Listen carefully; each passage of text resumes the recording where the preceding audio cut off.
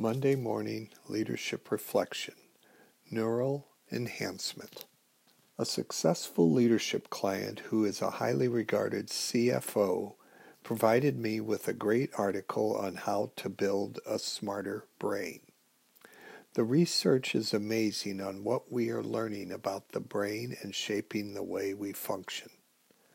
With attention and practice, we can reshape our neuroplasticity to help us be more effective and successful in our lives.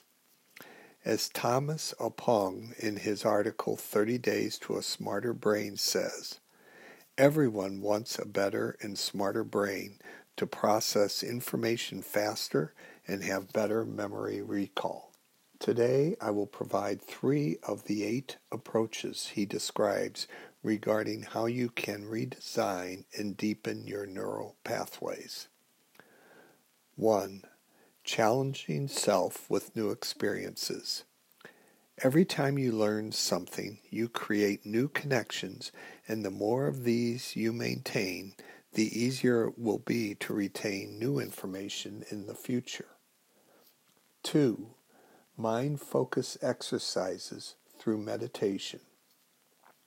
In our busy all-in world, this may seem impractical.